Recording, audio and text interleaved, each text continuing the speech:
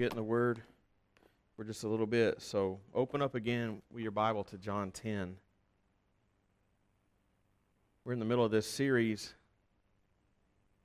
in the weeks leading up to spring break on the different I am statements in John, the Gospel of John. We've already looked at several of those. We were in John 10 last week, thinking about the fact that in the early verses, twice in the early verses of that chapter, Jesus said, "I'm the door of the sheep." He said that in verse 7, and then also in verse 9, he said, "I'm the door." We spent a little bit of time talking about that, but I did note when we were talking about "I'm the door of the sheep" that those two phrases are really part of this larger passage where Jesus is also saying what we're going to think about tonight, and that is that He is the good shepherd. I'm the door of the sheep. This idea, the sheep and the shepherd, that's all part of this whole big story in John 10. He'll make that statement, "I'm the good shepherd," first in verse 11, and then again in verse 14. I'm just excited to talk about this tonight. This is one of my favorite chapters in John's Gospel. It's one of the sweetest and most encouraging of all the I am statements. It's just, in terms of assuring us of God's love for us, in terms of His faithfulness to us, in terms of our safety, for lack of a better term, our safety and our assurance. It's just a beautiful passage to think on for a while. I am the good shepherd. Jesus said, "I'm the good shepherd." And Jesus is referred to like this in a couple of other places in the New Testament. For example, at the end of the book of Hebrews, we read, Hebrews 13:20 say, "Now may the God of peace, who brought again from the dead our Lord Jesus, the great shepherd of the sheep, by the blood of the eternal covenant, equip you with everything good that you may do His will, working in us that which is pleasing in His sight, through Jesus Christ, to whom be glory forever and ever. Amen." That's a cool verse. Working in us that which is pleasing in His sight. It's not up to you. God is doing His good work in you. Or 1 Peter 5, where Peter says, "And when the chief shepherd appears," who's he talking about? He's talking about Jesus. "You will receive the unfading crown of glory." So the New Testament writers later in the New Testament when they wanted to describe Jesus, they went to this sort of imagery that He is the good shepherd. He's the great shepherd. He's the chief shepherd. Which just goes to show you that what Jesus says here in John 10 is significant when He says, "I'm the good shepherd." Let's actually read what He says in the whole context of the passage, and then we'll dive in and think about it. So we're in John 10, and we'll think beginning in verse 1, read through verse 30. It's not quite the whole chapter. It's a good part of it, though. So if you found that place, let's begin reading John 10, verses 1 through 30. "Truly, truly, I say to you, he who does not enter the sheepfold by the door, but climbs in by another way, that man is a thief and a robber. But he who enters the door by the door is the shepherd of the sheep. To him the doorkeeper opens. The sheep hear his voice, and he calls his own sheep by name. It leads them out. When he has brought out all his own, he goes before them. And the sheep follow him, for they know his voice. Stranger they will not follow, but they will flee from him, for they do not know the voice of strangers." This figure of speech Jesus used with them being the Pharisees and the religious leaders from chapter 9. They didn't understand what He was saying to them. Verse 7, "So Jesus again said to them, 'Truly, truly, I say to you, I am the door of the sheep. All who came before me are thieves and robbers, but the sheep did not listen to them. I am the door. If anyone enters by me, he will be saved and will go in and out and find pasture. The thief comes only to steal, to kill, and destroy. I came that they may have life and have it abundantly. I am the good shepherd. The good shepherd lays down his life for the sheep. He who is a hired hand and not a shepherd, who does not own the sheep, sees the wolf coming and leaves the sheep and flees. The wolf snatches them and scatters them. He flees because he's a hired hand and he cares nothing for the sheep. I'm the good shepherd. I know my own, and my own know me. Just as the Father knows me, and I know the Father, and I lay down my life for the sheep. And I have other sheep that are not of this fold. I must bring them also, and they will listen to my voice. So there will be one flock, one shepherd. For this reason the Father loves me, because I lay down my life that I may take it up again. No one takes it from me, but I lay it down of my own accord. I have authority to lay it down, and I have authority to take it up again. This charge I have received from my Father. There was again a division among the Jews because of these words. Many of them said, he has a demon and is insane. Why listen to him? Others said, these are not the words of one who is oppressed by a demon. Can a demon open the eyes of the blind? Again, that's from the last chapter. At that time, the Feast of Dedication took place at Jerusalem. It was winter, and Jesus was walking in the temple in the colonnade of Solomon. So the Jews gathered around him and said to him, how long will you keep us in suspense? If you are the Christ, tell us plainly. Jesus answered them, I told you, and you do not believe. The works that I do in my Father's name bear witness about me. But you do not believe because you are not part of my flock. My sheep hear my voice, and I know them, and they follow me. I give them eternal life, and they will never perish. No one will snatch them out of my hand. My Father who has given them to me is greater than all. No one is able to snatch them out of the Father's hand. I and the Father are one. Let's pray. Father, thank you for this precious word. Thank you for this Lord, just deeply, deeply grounding word. This is your holy word. It's inspired, it's inerrant, it's authoritative, it's clear, it's necessary, it is sufficient for all that we have to believe and all that we ever have to do. And I pray that you give us eyes to see the truth that's here. Give us minds to understand it. Give us hearts to embrace it and love it. Give us wills to obey whatever it leads us to do. Give me help that I need to teach and teach clearly. Give us all ears to hear. I pray in Jesus' name. Amen. All right, well, let's get let's be clear on the cast of characters in this story, just at the outset. Who all is being talked about here? Well, first of all, you have this group that is called by various names. In verse 5, they're called strangers. A stranger they will not follow, he says in verse 5. Strangers. In verse 1 and then again in verse 8, you have these thieves and robbers. Man who climbs up in another way, that man's a thief and a robber. All who came before me are thieves and robbers. In verses 12 and 13, you've got these guys called hired hands. They run off when they see a wolf. And so those aren't three different groups of people. Those three ways of talking about the same group of people. Who? They are the Pharisees and the other religious leaders from chapter 9. Because remember, we were in this passage last week and we noted that there's no break. There's a big fat 10 in your Bible showing you this is now chapter 10, but there's no break in the conversation. Like it's an unfortunate chapter break, because if it was gone, it just wasn't there. If those numbers weren't there, you'd think, well, this is all the same story, because it is. So it's still talking about the things that happened, carrying over from the things that happened in chapter 9. Namely, Jesus is still coming down hard on the religious leaders who had just kicked out of the synagogue this blind man, formerly blind man, that Jesus had now healed. And we looked at some of that background last week about from Ezekiel 34, where it was prophesied way back in Ezekiel's day that these religious leaders were supposed to be the shepherds of the people, but they were corrupt, they were spiritually blind. And the whole irony of that whole thing in chapter 9 was that while this man who was healed, this man was physically blind and spiritually blind, Jesus made him to see in both senses.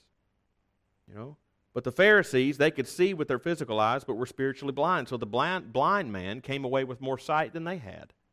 That's the irony. So you have that as one group of characters, these strangers, thieves, robbers, hired hands. But then, of course, you have the sheep. Sheep is mentioned 13 times in... the lights just went out. You can leave them out. 13 times in this passage. But they're referred to even more than that by other phrases. The sheep are those who know the Lord Jesus as Lord and Savior. Like the formerly blind man who said in chapter 9, verse 38, "Lord, I believe." And he worshiped him. Clearly the main character in this story is the shepherd himself. And clearly that is Jesus, who is front and center of this story. So he's going to receive the most attention tonight. And to think through it, I want us to answer and try to see how Scripture answers two basic questions. So Jesus said, "I'm the good shepherd." The first question I want us to answer, who is the shepherd? And that requires more than the simple Sunday school answer. Jesus. That's true. There's more to say. Who is the shepherd in the good shepherd? And secondly, how is he good? What's so good about the good shepherd, according to this passage? So we're thinking about I am the good shepherd. Who is the shepherd and how is he good? And how does this passage and the rest of Scripture answer that? So let's think about it. So think first about who is the shepherd. Well, obviously, we've already pointed out that it's Jesus. And out of his own mouth, he says, I'm the good shepherd. And clearly, that's what Hebrews and 1 Peter meant by great shepherd and chief shepherd. It's Jesus. But clearly, there's more to it than that. Otherwise, he would have simply said, "I am Jesus," instead of "I'm the good shepherd."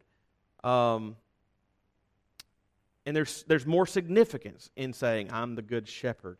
And it tells us more specifically of who Jesus is, which we've seen over and over again, but that's the point. Jesus kept telling us in vivid ways who he is, which is why their stupid question in verse 24 is so blind. "How long will you keep us in suspense? If you're the Christ, tell us plainly." He's been telling you over and over again. He's going to keep doing it too. But what does this image of being the good shepherd tell us about who Jesus is? Well, if you've been here, you won't be surprised to know that it's him, first and foremost, claiming his own deity. Like he's saying, "I'm God." We've seen that really repeatedly in the mere fact that he calls himself "I am" over and over again, which is the Old Testament name by which God revealed himself to Moses first at the burning bush and over again thereafter. But there's more to it than that. It's not just "I am," but calling himself the good shepherd. Shepherd is claiming his deity. How? Because throughout the Old Testament, I cannot emphasize to you enough. Read your Old Testament. Read it, know it. Like if you come on Sunday morning, we're in Hebrews, it feels like we're in the deep end of the pool because we are. And part of the reason it feels like we're in the deep end of the pool is because we don't know our Old Testaments. Like read it. It's like the bulk of your Bible is the Old Testament. Read it. But throughout the Old Testament, God himself is described as the shepherd of his people. Over and over again. One example is Isaiah 40, verses 10 and 11. "Behold, the Lord God comes with might, and his arm rules for him. Behold, his reward is with him, and his recompense before him. He will tend his flock like a shepherd. Will gather the lambs in his arms. He will carry them in his bosom, and gently lead those who are with the young." So the Lord God will tend his flock. God is the shepherd, the Lord God, and that's the covenant name there in that passage. But put it to you, can you think of what is probably the most well-known Old Testament passage about God being the shepherd? What? Somebody say it. Come on. Yes! Psalm 23. Hold your place here and just turn back there. Psalm 23. This is why it's so important to read your Old Testament, so that when you're reading something like John 10 and Jesus says, "I'm the good shepherd," these different Old Testament texts just flood your mind. And you just automatically, almost instinctively make these connections. But in Psalm 23, let's just read it. "The Lord is my shepherd. The Lord is my shepherd. I shall not want. He makes me lie down in green pastures. He leads me beside still waters. He restores my soul. He leads me in paths of righteousness for His name's sake. And even though I walk through the valley of the shadow of death, I will fear no evil. For you are with me. Your rod and your staff, they comfort me. You prepare a table before me in the presence of my enemies. You anoint my head with oil. My cup overflows. Surely goodness and mercy shall follow me all the days of my life, and I shall dwell in the house of the Lord forever. So the Lord, if you're looking at your Bible, both times, it begins and ends with the Lord, there in verse 1, and then again at the end of verse 6. Do you notice in your English Bible how the word Lord there is in like small caps?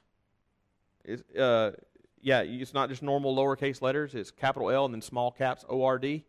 If you don't know this already, some of you do, but anytime you see that in your Old Testament, when it's Lord in small caps like that, that is telling you that that is the covenant name of God behind that in Hebrew, Yahweh, which is the same name in Exodus 3, I am who I am.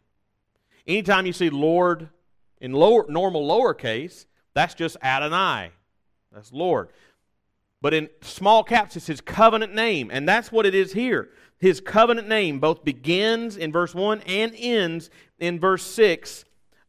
This psalm and the Lord, this covenant God, the God of all creation, is the shepherd. While you're in Psalms, by the way, flip over to Psalm 80 before we go back to John. Flip over to Psalm 80. You should read a handful of Psalms every day, by the way. Just read 4 or 5 Psalms every day. If you read like 5 Psalms a day, you read the whole book every month. So go do that. That's a good idea. Psalm 80. 2 in the morning, 1 at lunch, 2 at night. It's a good idea. All right, Psalm 80. We're just going to read verses 1 through 7. Give ear, O shepherd of Israel, you who lead Joseph like a flock, you who are enthroned upon the cherubim, shine forth before Ephraim and Benjamin and Manasseh. Stir up your might and come to save us. Restore us, O God. Let your face shine that we may be saved. O Lord God of hosts, how long will you be angry with your people's prayers? You have fed them with the bread of tears and given them tears to drink in full measure. You make us an object of contention for our neighbors and our enemies. Laugh among themselves. Restore us, O God of hosts. Let your face shine that we may be saved. So you see there in verse 1, O shepherd of Israel. Who is that? Who is this shepherd of Israel? Well, it says he's enthroned upon the cherubim. That gives you one big hint. But he's in verse 4, he's literally called, O Lord God of hosts. And Lord there, small caps, covenant name. And by the way, we'll be coming back to this psalm in a couple of weeks.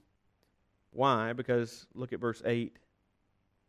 You brought a vine out of Egypt and drove out the nations and planted it. Jesus said in John 15:1, I am the true vine. That'll be one of our last I am statements. And you can be thinking about that connection until the end. Well, go back to John 10. Go back to regularly scheduled programming. But in looking back at those Psalms, you can see how there, and in Isaiah, you can see how there's a deeply ingrained understanding in the Old Testament that God Himself was the shepherd of His people. We didn't look at Psalm 95, but Psalm 95 famously says, "Oh come, let us worship and bow down, let us kneel before the Lord our Maker. For He is our God, and we are the people of His pasture, the sheep of His hand." So if we're the sheep of His hand and the people of His pasture, what is He? He's the shepherd. Right? And who is the shepherd? The Lord our Maker. And then Jesus comes along and He says, I'm the good shepherd. That's me. clearly claiming to be God Himself. And that would be said in even more unmistakable terms when later in the chapter in verse 30 He says, I and the Father are one. He's clearly claiming to be God. He possesses the same deity as the Father because He's the same God. Father, Son, and Holy Spirit share the same glory because it is the same glory. Father, Son, and Holy Spirit, one God in three persons. But in calling Himself the Good Shepherd, like He is immediately calling your attention back to the Old Testament where God is the shepherd, and now He's the shepherd. He is God. That's why their question in verse 24 was so idiotic. They should have known. But in saying, I'm the good shepherd, He's not just saying, hey, I'm God. He's also saying, He's God with us in human flesh. Like, remember back in Ezekiel 34, we read the whole chapter last week. When after chastising the earthly religious leaders, God says through Ezekiel in that chapter, He says in Ezekiel 34:23, and I will set up over them one shepherd, my servant David, and he shall feed them and be their shepherd. I will set up my servant David. David was long dead. Literal King David. Father was Jesse, son was Solomon and others. That David, dead in the ground. Right? Not breathing. So it's not him. It's not literally him that's going to be the shepherd. But God had already promised David, when David was alive, that one of his descendants would sit on his throne forever. That's 2 Samuel 7, Psalm 89. And this one that would also sit on his throne forever would also be a shepherd, a king and a shepherd, just like David was. A king and a shepherd. And by the way, there's a steady stream, Old Testament. There's a steady stream in your Old Testament of important men who just happen to be shepherds, pointing you forward to this better shepherd that's coming. I mean, Abel was a shepherd. You ever thought about that? Abel was a shepherd. Jacob was a shepherd. Joseph was a shepherd. Moses was a shepherd. And then David was a shepherd, like leading us to this greater shepherd to come in Jesus. Why are these two things important to know about Jesus? That He is, that shepherd reveals that He is both God and man. Why is that important to know? Because if He doesn't have those two natures, both God and man, then He can't be our Savior or anyone's. He must be man in order to take our place. He must be God to be able to bear the punishment for our sins and to bear it in a moment rather than for an eternity. You ever think about that? If I die for my own sins and I go to hell for my own sins, how long do I go? For eternity. Because I've spent a life long sinning against an infinite God. And the punishment is commensurate. If I go up to you, if I have a toy gun, and I go up to you and go bang, bang, bang, you're like, get out of my face. That's annoying. If I go to the President of the United States, do that, same thing. I'm getting arrested. Because it matters. The status of the one that you offend matters. And the punishment is, so you sin against me, that matters. Sin against infinite God. The punishment is infinite. So if I go, it takes me an eternity. But if infinite God comes and takes on human flesh, He can bear in a moment what it would take me an eternity to pay. And He didn't, and so therefore He did not hit pause on God, being God to become man. He didn't let go of being God to become man for a minute. He took on human flesh. He didn't relinquish anything. He took on something else. And in saying, I am the good shepherd, He is reminding us that He is both God and man. He is God with us, as us, for us. That's to save us.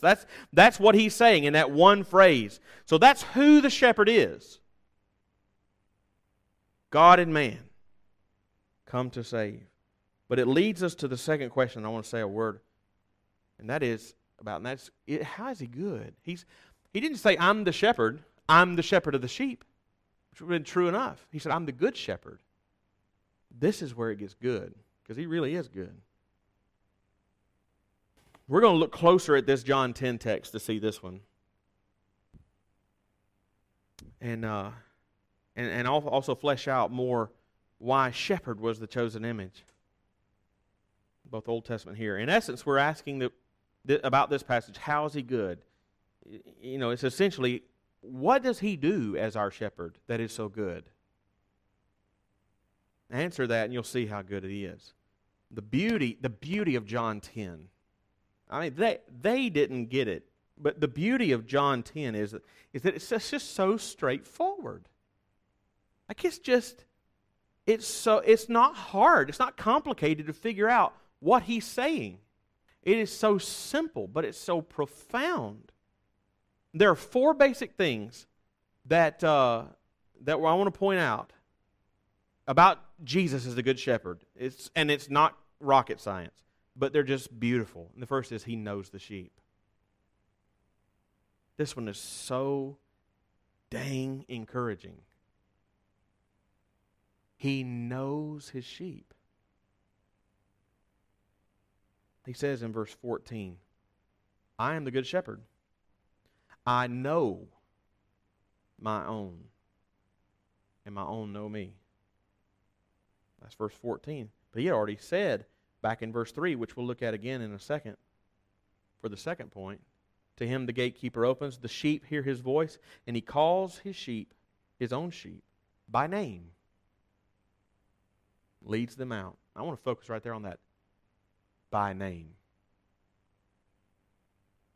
Man, just marinate in that one.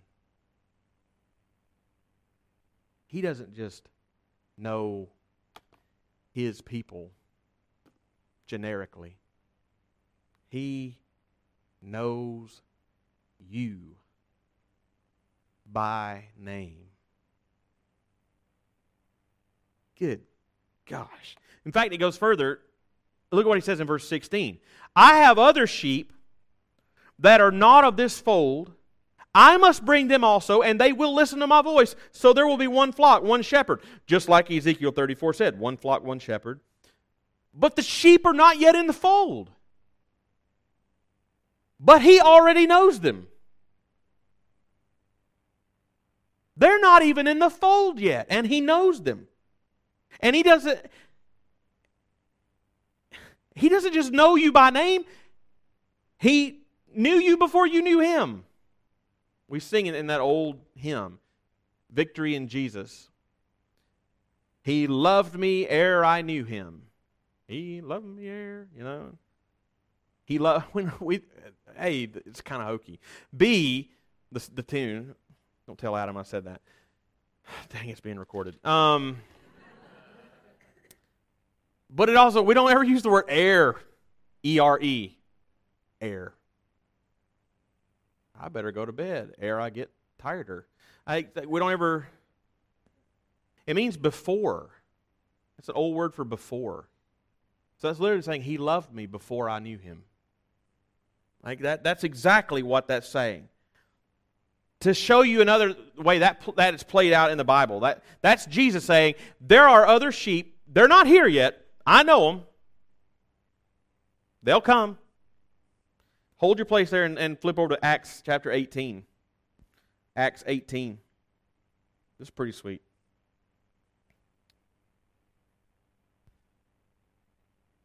Acts 18.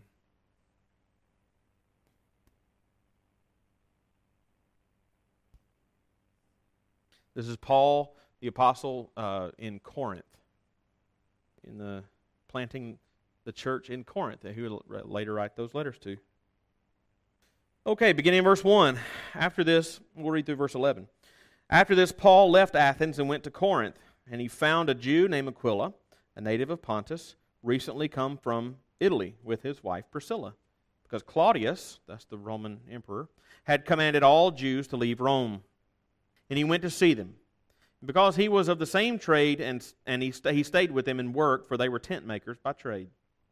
And he reasoned in the synagogue every Sabbath and tried to persuade Jews and Greeks. When Silas and Timothy arrived from Macedonia, Paul was occupied with the word, testifying to the Jews that the Christ was Jesus. And when they opposed and reviled him, he shook out his garments and said to them, "Your blood be on your own heads." So they didn't accept the gospel. "I'm innocent. From now on I will go to the Gentiles."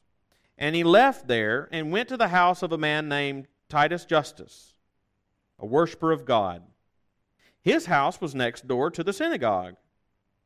These are the little details that just let you know the Bible's true. Like, why? Oh, he was next door neighbors with so-and-so. Like, who would add that? Anyway, verse 8. Crispus, the ruler of the synagogue, believed in the Lord, together with his entire household. And many of the Corinthians, hearing Paul, believed and were baptized. And one night, the Lord said to Paul in a vision, "Do not be afraid, but go on speaking. Do not be silent. For," two reasons he's going to give, "I am with you. No one will attack you to harm you. For I have many in this city who are my people." Now, don't run by that too quickly. It says, and he stayed another year and a half, preaching and teaching the word of God among them. Don't leave just yet, Paul, because I'm going to be with you and I'm going to protect you that nobody will attack you. But I need you to go on preaching because I have many people. I have many in this city who are my people. That's not like keep on preaching because they're already saved. That's keep on preaching because it's what Jesus said. There are sheep here who are not yet in the fold. They are His people. And there are people there that will believe if He will go on preaching, which is why He stayed for another year and a half preaching and teaching. He knows you before you are even His. And He calls you by name. Think on that truth. Just think deeply about you. Just think deeply about you, like really you. Like only you know you. Think about your sins. Think about your struggles. Think about your weaknesses. I mean, for crying out loud, what are sheep prone to do? Wander. Jesus knows that. He knows you. He knows what you have already forgotten about you. He knows. And let's be honest, that He knows me like that would be a terrifying thing if not for the other truths about the shepherd.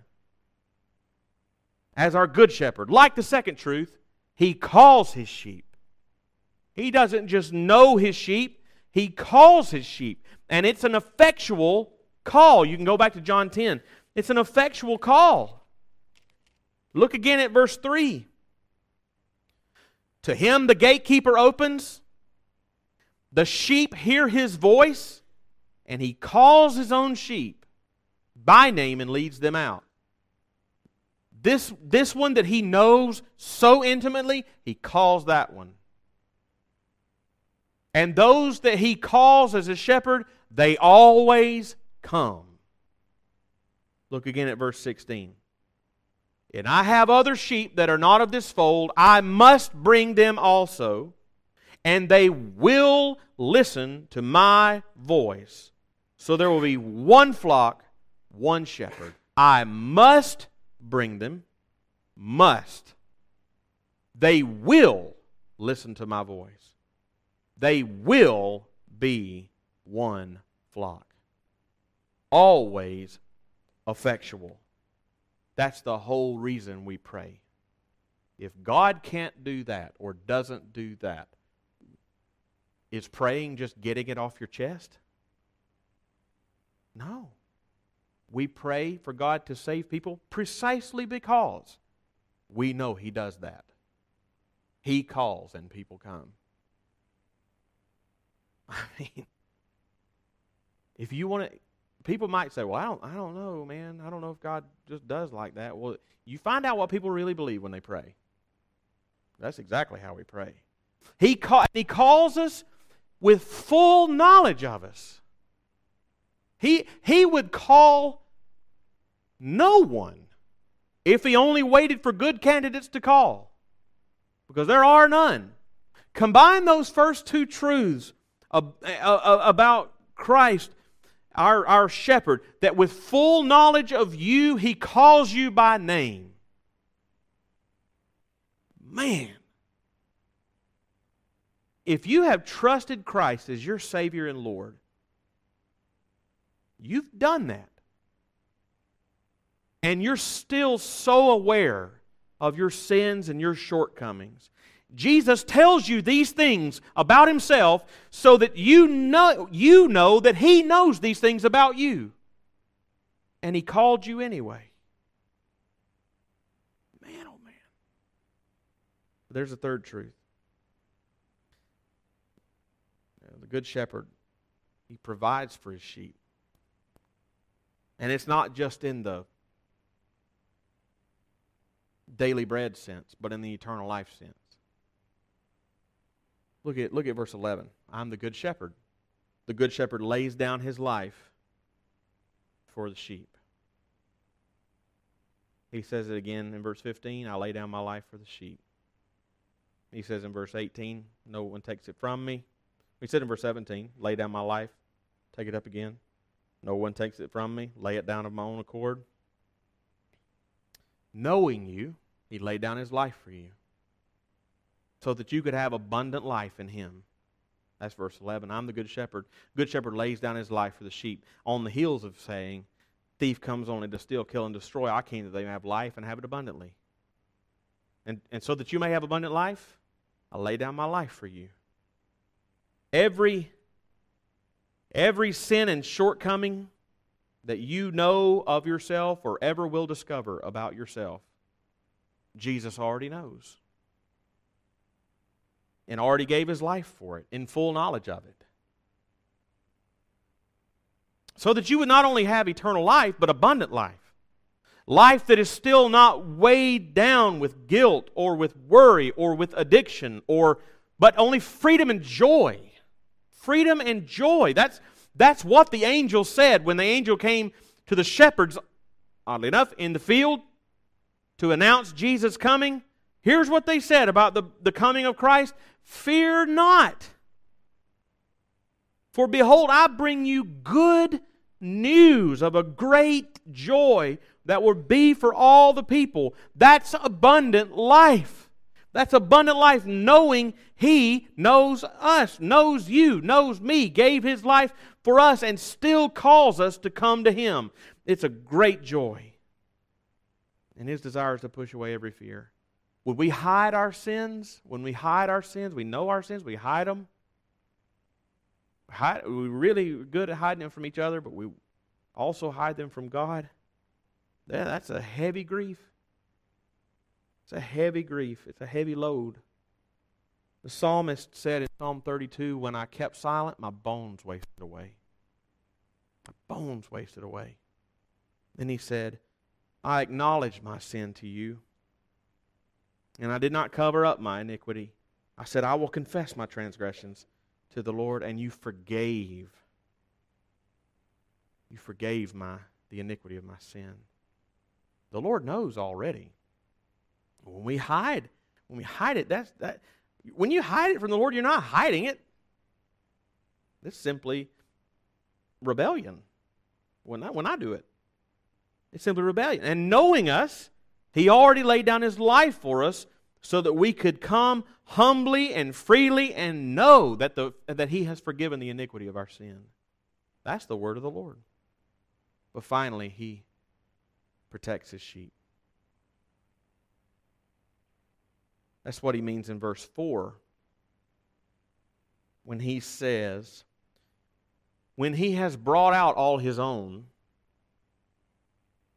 He goes before them, and the sheep follow him, for they know his voice. Think of that imagery there. He goes before them. He goes before you. You are the them. I mean, if you're trusting in Christ, the them are the sheep. If you're trusting in Christ, you're a sheep. He goes before you. He goes before you. What does that mean? Well, he tells us what it means in verses 12 and 13.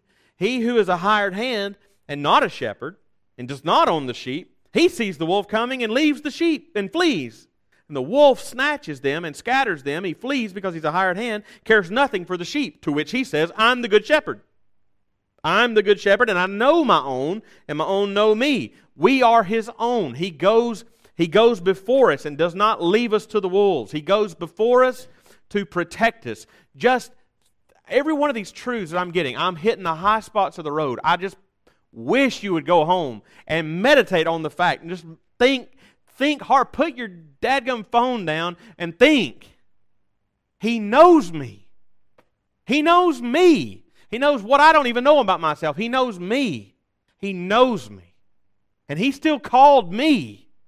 He laid down His life for me. He goes before me to protect me. That is, to protect, just think about that truth in your life, because the reality of this one, He protects you. He goes before you. The reality of that is that He does that most often in our lives, and we don't even notice it. It's just true because He said it's true. We don't even notice it. We just avoid the danger, not even realizing we ever were in danger. Right? It's like I'm turned around this way at a baseball game and somebody hits a foul ball and it goes zipping right by my head, and they're like, wow, you just almost got hit in the head. And I didn't even know. I didn't even jump out of the way because I wasn't even looking. That's like our whole life goes before us. And He'll protect us to the very end of our lives. It says that in verses 28 through 30. I give them eternal life, and they will never perish, and no one will snatch them out of my hand. My Father who has given them to me is greater than all, and no one is able to snatch them out of my Father's hand. I and the Father are one. No matter how much time passes, no matter how much water is under the bridge, no matter how many hills and valleys, He never leaves you, and will ensure that you never leave Him.